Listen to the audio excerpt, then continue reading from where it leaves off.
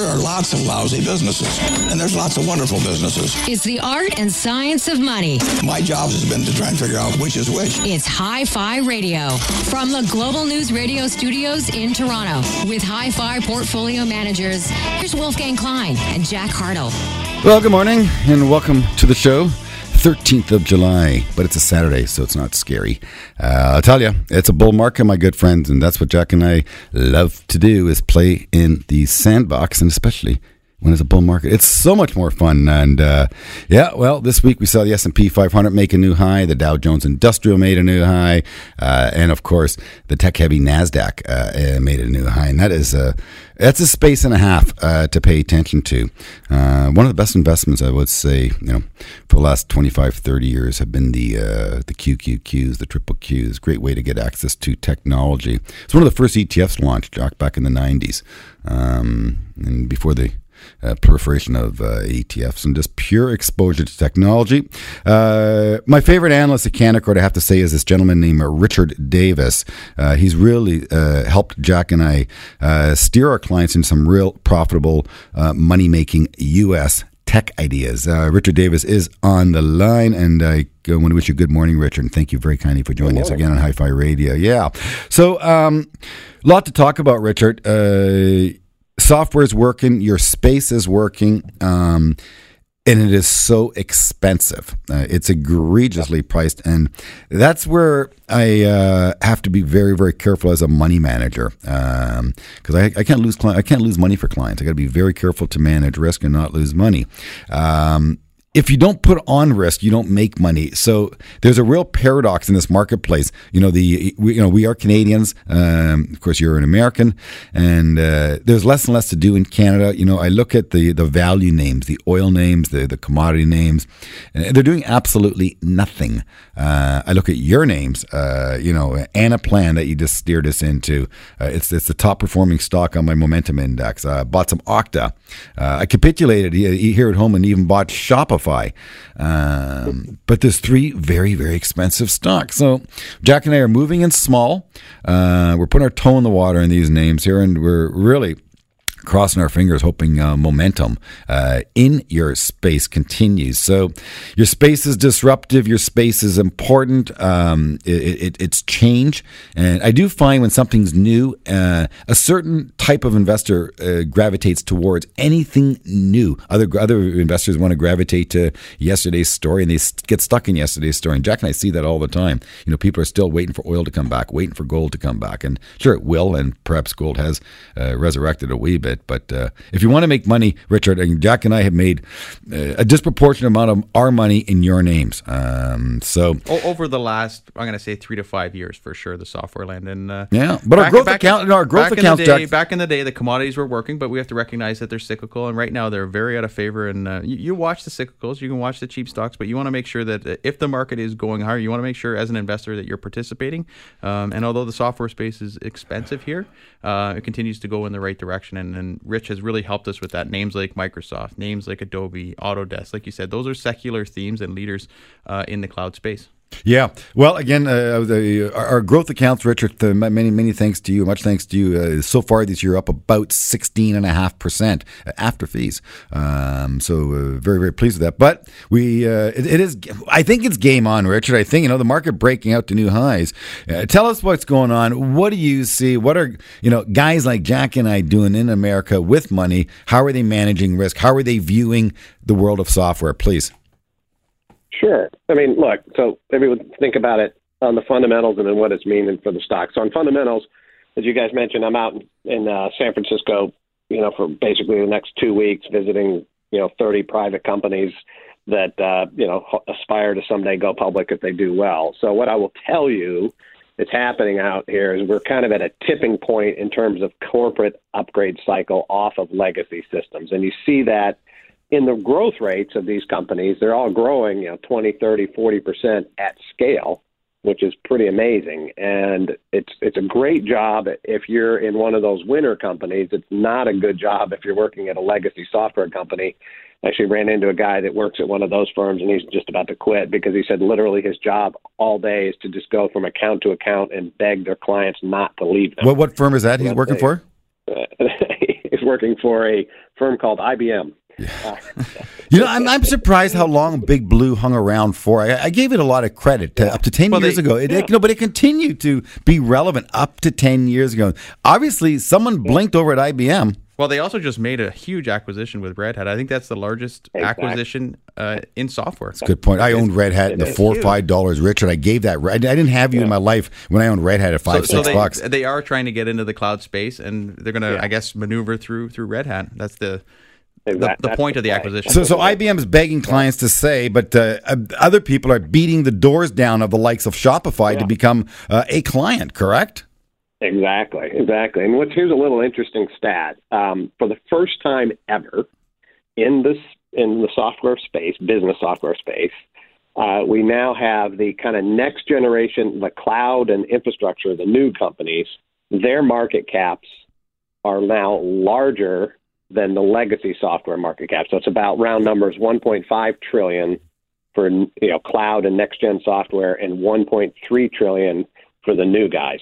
Sorry, where does Microsoft fit into that? Which camp are they in? What I do is I put Microsoft. It's a good question. We actually split Microsoft in half, and we extremely upgraded it. So you got Bill Gates, and then was the other guy. And half of it's old stuff. So truth be told, that's a little bit of a kludge, but it's true because they have half of it is the cool stuff, which is the LinkedIn, the Azure, and stuff like that, and the other half is the legacy stuff. So that's a little bit of a flip, but it is fascinating because 2 years ago or 3 years ago, these new companies, in terms of public companies, were 50% less, a third of the size of the big guys. So we've now gotten to that tipping point. So what happens is bigger and bigger chunks are coming off of the legacy firms, and so what we think is going to happen is you heard Andreessen talk about, he wrote, 10 years ago or something, software is eating the world. Kind of every company is becoming a software company, and you can kind of, with the price of chips going to basically zero, with the price of computing going to zero, then basically what you need is software to model everything. And I think some of these big companies that eventually emerge from here are going to be, 5 or 10 times bigger than the stuff you see today. So there's going to be some gigantic companies come out of this. Let's talk about I want to go into the global payment space and talk about some of the other names that you're aware of, Paycom, Global Payments, and the likes. But we're going to go to commercial break. This is, of course, analog radio, and it's survived, Richard. Radio, terrestrial radio has survived, and I tip my hat to the medium for just that. But Richard Davis, you said San Fran right now, is that correct? You're in San Fran. He's visiting a bunch of high growth, high velocity tech companies. The guy just knows what's going on in the Valley. He's here live on Hi-Fi Radio with Jack and I. More of it right after this. Don't go anywhere. There's more great show after this. You're listening to Hi-Fi Radio from Global News Radio 640 Toronto.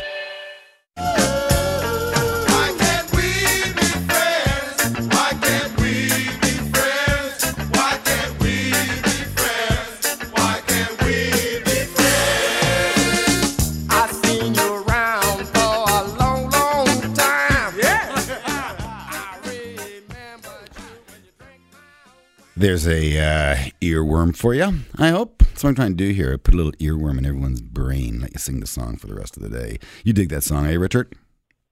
I do. I like it. Yeah, you're a friend of ours, pal.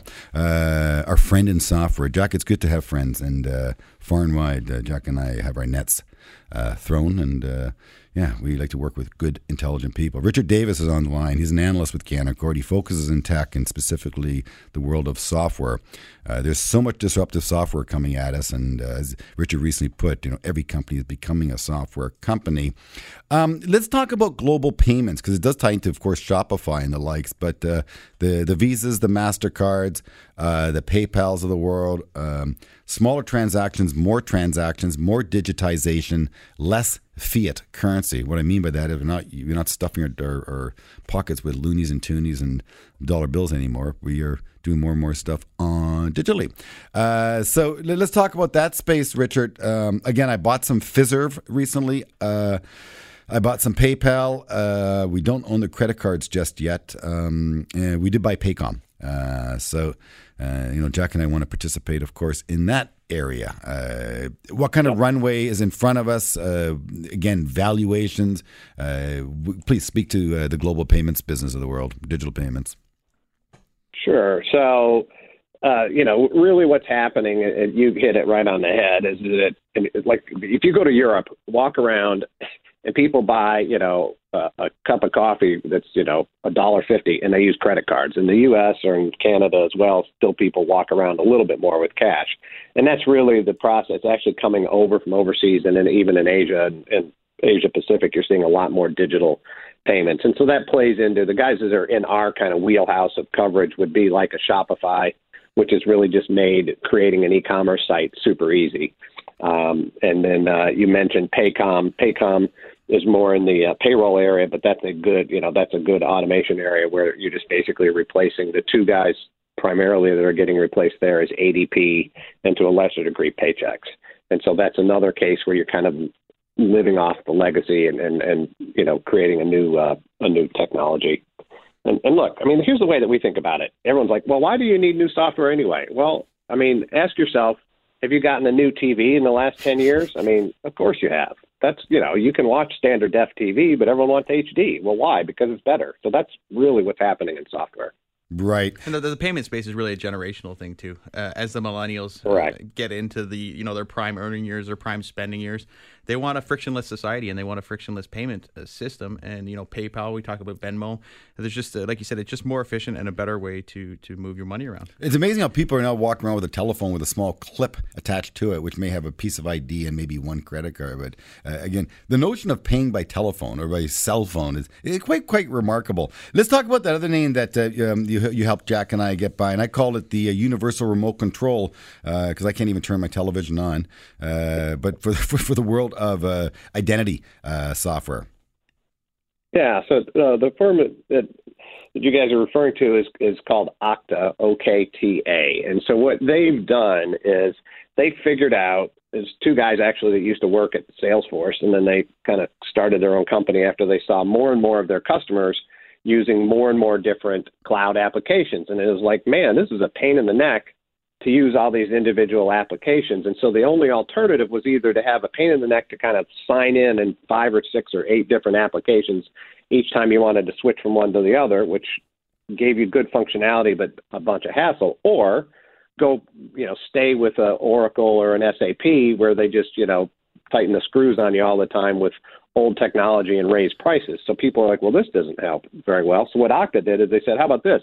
We'll do like a universal remote, allow you to connect into all of your applications securely, and we know who Richard Davis is when he checks in, and make sure it's him, and then allow him access to all these applications. So you get the best functionality. So then now your company can use 10 or 12 different applications, and you get in securely. So that's kind of a neat idea, and it's it's a super fast growing company. They're doing it for not only corporations, but then corporations' customers and things like that. So it looks like a pretty nice long runway for these guys. Have you, by the way, Rich, I'm going to throw a name at you. Have you looked at Trade Desk yet? I know the name. I have not done any real in-depth work.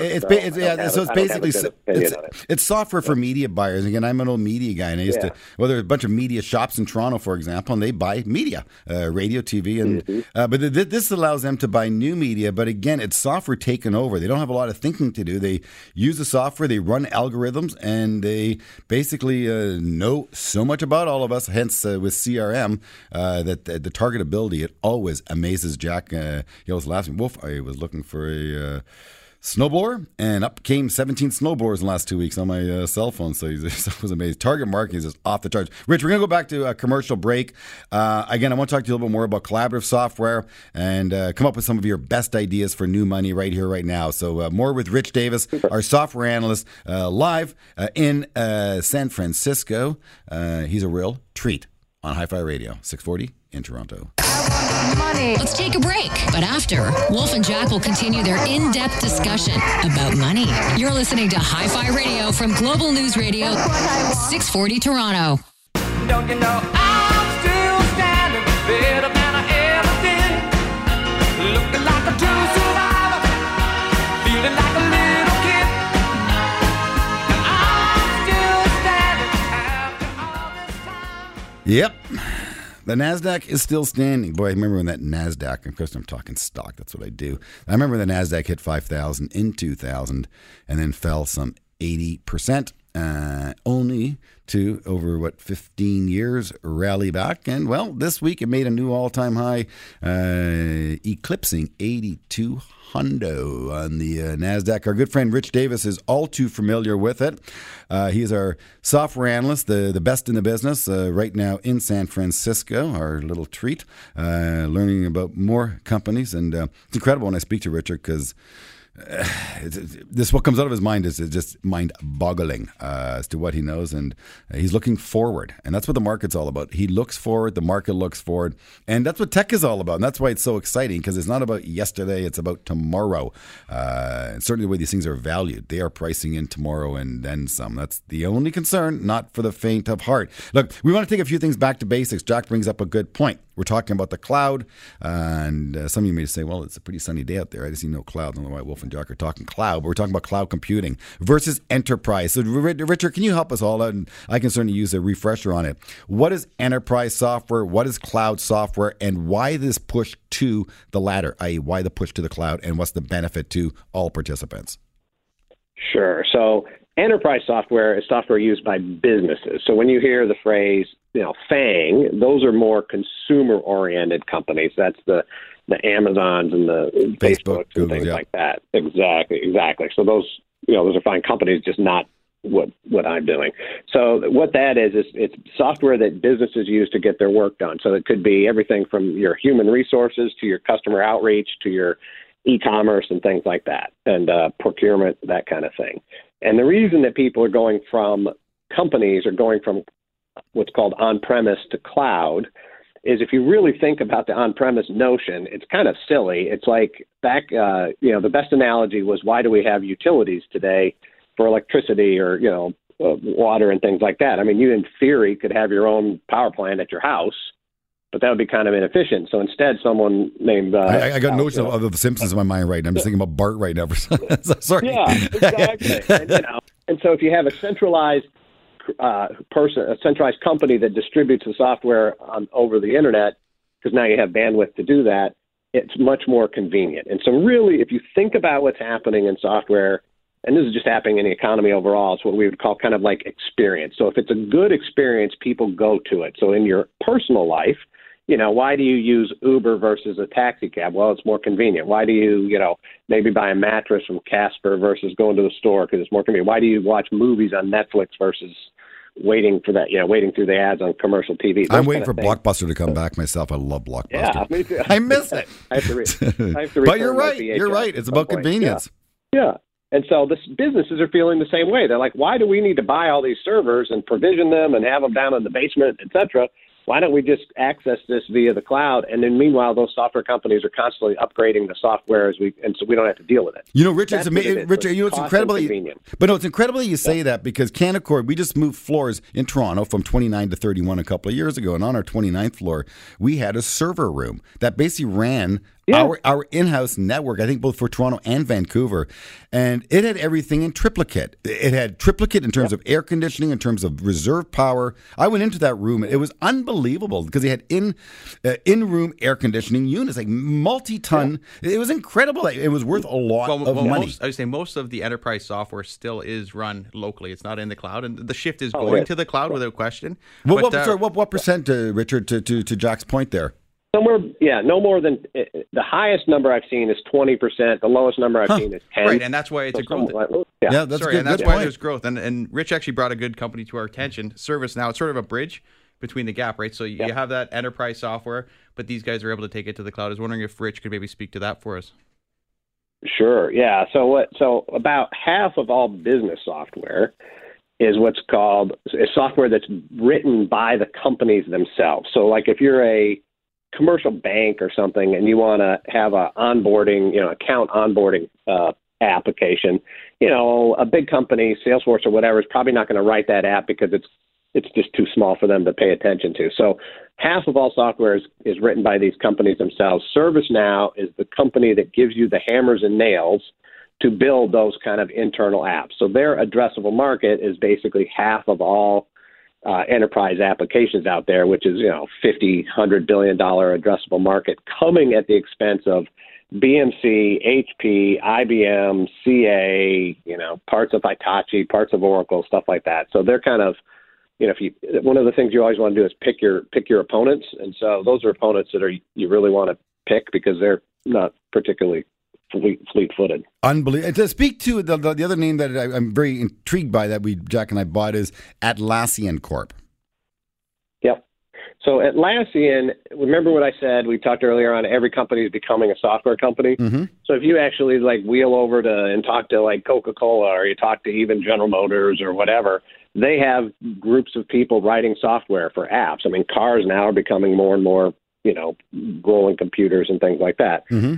And so, I still remember Knight Rider. Remember that old car? Kit. It was called Kit? Kit, yeah. Yes. It was that was so car cool. that could talk to you. Was that a Camaro? I think it was a Camaro, wasn't it? I think it was, yeah. Oh, that's funny, Richard.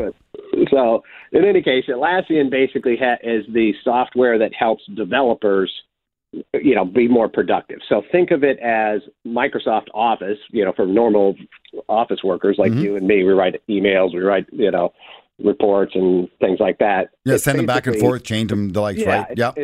It's productivity tools for developers. And that would include everything from, writing the code, check in and check out, FAQs is like, oh, what are you working on? All this other kind of stuff. So it's collaborative tools. Really cool company. They're headquartered out in Sydney, Australia. They literally started with money from their own credit cards, did not raise a single dime of money on their own. They've basically been profitable from day one, and that's really rare in this business. So that just shows you how powerful their business is. Well, it's a very dynamic space. Jack and I said we have about 10 or 12 of your names, Richard. Small positions in each, so it's a good barbell against some of our value plays and our Canadian REITs and our financials as a whole. Because in many ways, the exact opposite of the financials right now in terms of market performance. So every dog has its day. Tech is back. Tech is hot. Always seek professional advice and make sure you don't take on more than you can chew. And I have to remind myself about that every now and then too, Richard Davis. You have yourself a great week, and I can't thank you enough for joining us and sharing. Yeah, real pleasure, Richard. It was a pleasure. Thank you. Have a great week. You too. Thanks. Bye. Well, it is Hi-Fi Radio. We are halfway through this very exciting show, which means there's still half more to come. Yes, the glass is half full on Global News Radio 640 in Toronto. Listen, we're going to take a break. But when we come back, more money talk. You're listening to Hi-Fi Radio from Global News Radio 640 Toronto. Watch out. You might get what you're after. Cool babies. Stranger than a stranger. I'm an ordinary guy. Burning down the house. Welcome back to the show. It is Hi-Fi Radio, Global News Radio 640 in Toronto. Wolfgang Klein, your host. It is a show about money, and it is such a big topic. There's so many different directions Jack and I would like to go with the topic of money. And, on this show, we try to hit all quadrants. We're going to talk about interest rates right now, and most importantly, mortgage rates. We have Drew Donaldson in the studio. Drew is he's our go-to guy when it comes to mortgage brokers. He really, really is. Drew does a very good job. He shops the market, and he does his best to get our clients, and right now Jack is potentially one of his clients, the best rate. Let's talk about Jack first and foremost. Or Jack, shall I say, can we talk about you on the show? Do you mind? Sure, absolutely. All right. So what are you up to with your mortgage, Jack? And what are the questions you're asking Drew? And talk to us. So I moved into my existing house right now about 5 years ago. Took on a new mortgage at that point. Mm-hmm. So I actually have two mortgages. My previous mortgage that I had on my old house, and then I upgraded, so I put out probably about $150,000 or so on my new place. Mm-hmm. 5 years later, go back to the bank to renegotiate. Never thought I'd actually get a lower rate than I got the previous 5 years. What was your previous rate? Your current rate? It's about 3%. You're at 3 right now. Yeah. Right. So on that mortgage that just came up, I was offered 2.94 for 5 years. Well, that sounds good. So I called Drew up because that's what I do. If you have an expert, you may as well leverage them. I said, "What's the current?" At least ask them. At least call. What's the call. current market rate? Because honestly, I know that the 5 year is inverted right now, which means it's very cheap. It's lower than the 3-month in terms of interest rates. But where's the market at for mortgages? And then Drew went through some details with me. So Drew, if you'd like to share those with the audience. Yeah, I mean, you can go through the 2.99 is kind of the market rate right now, but we can get as low as 2.79 on a switch transfer. So I think that's when I asked you the question, if you're refinancing, taking money out, or if it's just going to be the exact same mortgage amount that you're transferring over to the new institution, that's when it can get a little bit more competitive, where they don't have to re-register the mortgage. It's better for investors. But Jack, now Right, what's your and problem? You told me that you had an issue here. That you're sort of like tied to the bank for one reason. The because you have two issue is mortgages. that you have 2 mortgages, right? With the different same lender. maturities. With the same lender. Same lender. Different two maturities. different maturities, which sort of gets you stuck in a bit of a pickle. So Drew gave me some advice there too. You can, because of the penalties potentially with being with one of the big banks, he said you can either line up your mortgages so that they mature together. So when I renew this one, have it renew at the same time as the next one. You probably have to get an open mortgage for that. So you're going and to then change. you can go to the market and then renegotiate. You're going to change your maturity date. You're going to line up the 2 maturity dates. I so see. I have an existing one that's going to mature in about 18 months. Right. So have the one that I'm negotiating right now line up to For mature 18 at months. the same I date. see. And then when that happens, then you can go to the open market and get the best rate. Except in 18 months, interest rates perhaps could be higher. That is your There's risk. some uncertainty. Absolutely. Yeah. Drew, money is cheap without question. Size of mortgages that Jack and I see are often quite daunting. Toronto's an expensive city. Vancouver's an expensive city. Typically, when you're dealing with a detached home in Toronto, what type of typical mortgage do you tend to end up bringing to the table? I mean, it's changed a lot over the years. They're definitely going up as far as the mortgage size goes. The high net worth individuals are definitely using their mortgage as a tool. So they're getting on the phone with their accountants. They're saying, how much should we put down? How much should we pull out of our corporations? But I've got a few right now over $5 million on the mortgage size. We're doing some refinances, $3-4 million houses. We're leveraging it up to 70-75%, but they're using the money for investment purposes. So I don't know if you'd call that risky when they feel like they're, putting the money to work, not just buying big screen TVs. Mm-hmm. But there's definitely there's an appetite out there when their bank says we're only going to give you 50 or 60% loan to value, and we can get them, 65, 70, 75% loan to value. There's definitely an appetite out there for the high net worth. So that's where you can step in, where you will offer them a higher ratio mortgage over the bank on high net worth homes. In other words, this home threshold, speaking about the high net stuff, you're talking about $2, $3, $4 million homes. They don't fall in the same category as a home under $1 million. Can you speak to that point? Yeah, so the under $1 million is we can get a lot more aggressive on interest rates. So I would say if you're looking at the mortgage market, under $1 million is still somewhat a commodity, right? What's the best rate? We can get out there, CMHC financing, 2.99s. I did one the other day, 2.59% on a 5-year fixed, CMHC insured. As soon as you get over $1 million, it's a lot more about the strategy. It's a lot more about, maybe they've got multiple properties. I think I've said it before, but using your mortgage as a tool when you get over the $1 million mark, because people have a lot more going on with their investment portfolio and just different things they want to do with their money.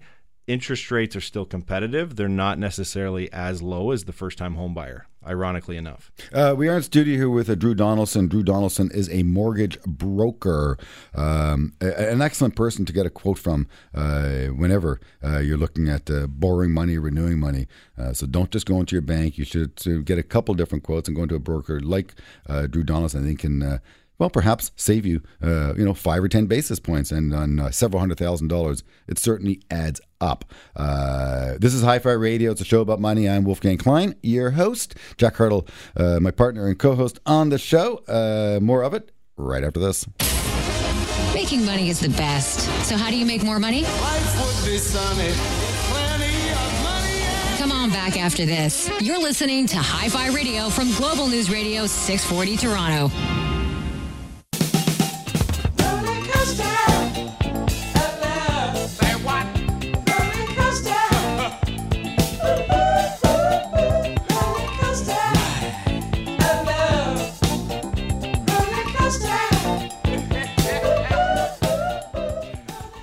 Well, welcome back to the show about money. It is Hi-Fi Radio. Good morning. I'm Wolfgang Klein, your host.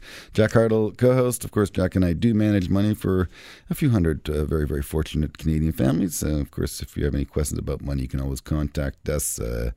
Jack and I do good work, and we're always open for business, I shall say. Again, we take a big picture approach to our clients, and we hold hands. So top down, bottom up, we do it all. And part of the big picture is helping our clients certainly pay off their debt and look at all aspects of finance as a tool, I shall say, because that's what Drew Donaldson views a mortgage as. Certainly when you're going to high ratio mortgage or over $1 million mortgage, it becomes a financial tool, and I totally agree with him. We have to be aware of these tools, be it an RSP to defer tax or an RESP to get grant or life insurance or dividend tax credits. There's multiple tools out there, and all these things are different instruments. We want to help you learn how to use them so you'll ultimately, on a risk-adjusted basis, be a wealthier person. So we are here to help.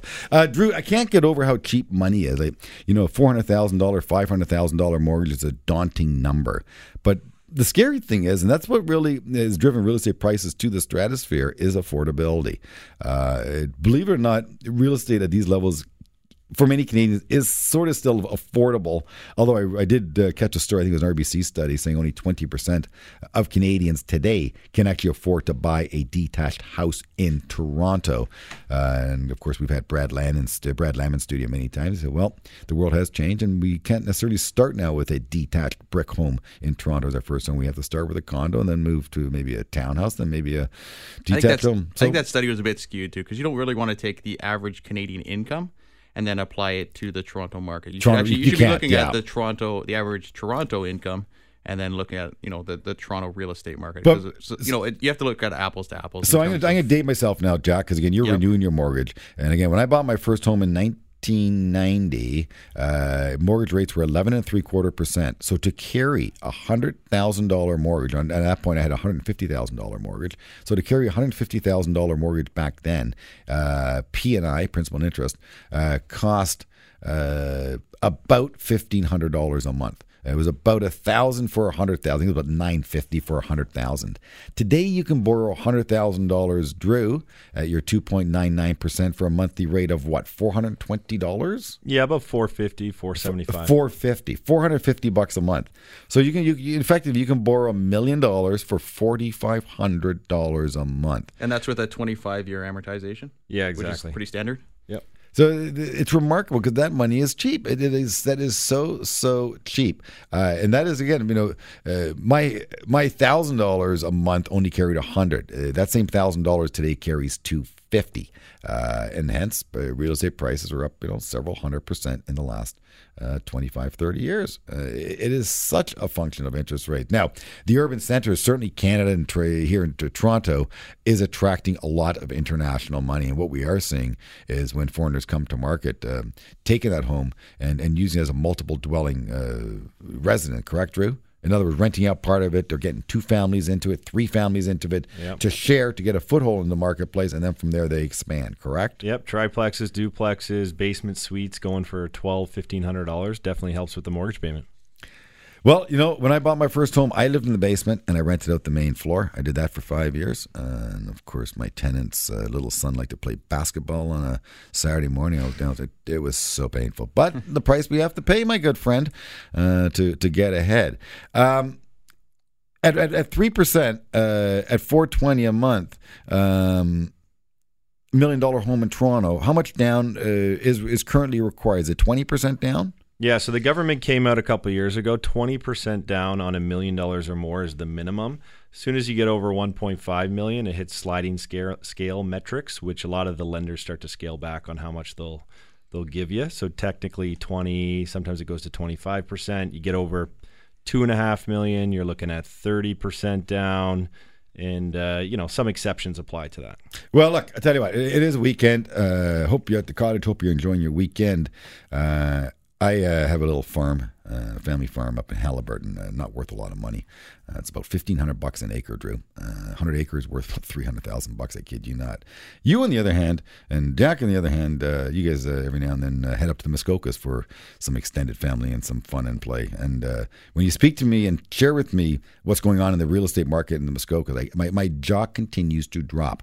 So let's talk about mortgages on cottages. We're going to go to commercial break and get right back to it with Drew Donaldson. If you're looking at a cottage, looking at extending your life cycle, shall I say, cottage country, and need to find a way to finance it, Drew Donaldson may be able to help you. He's a mortgage broker. He is in studio with Jack and I on Hi-Fi Radio. It's 640 in Toronto. Stay with us. There's more shows still to come. You're listening to Hi-Fi Radio from Global News Radio 640 Toronto.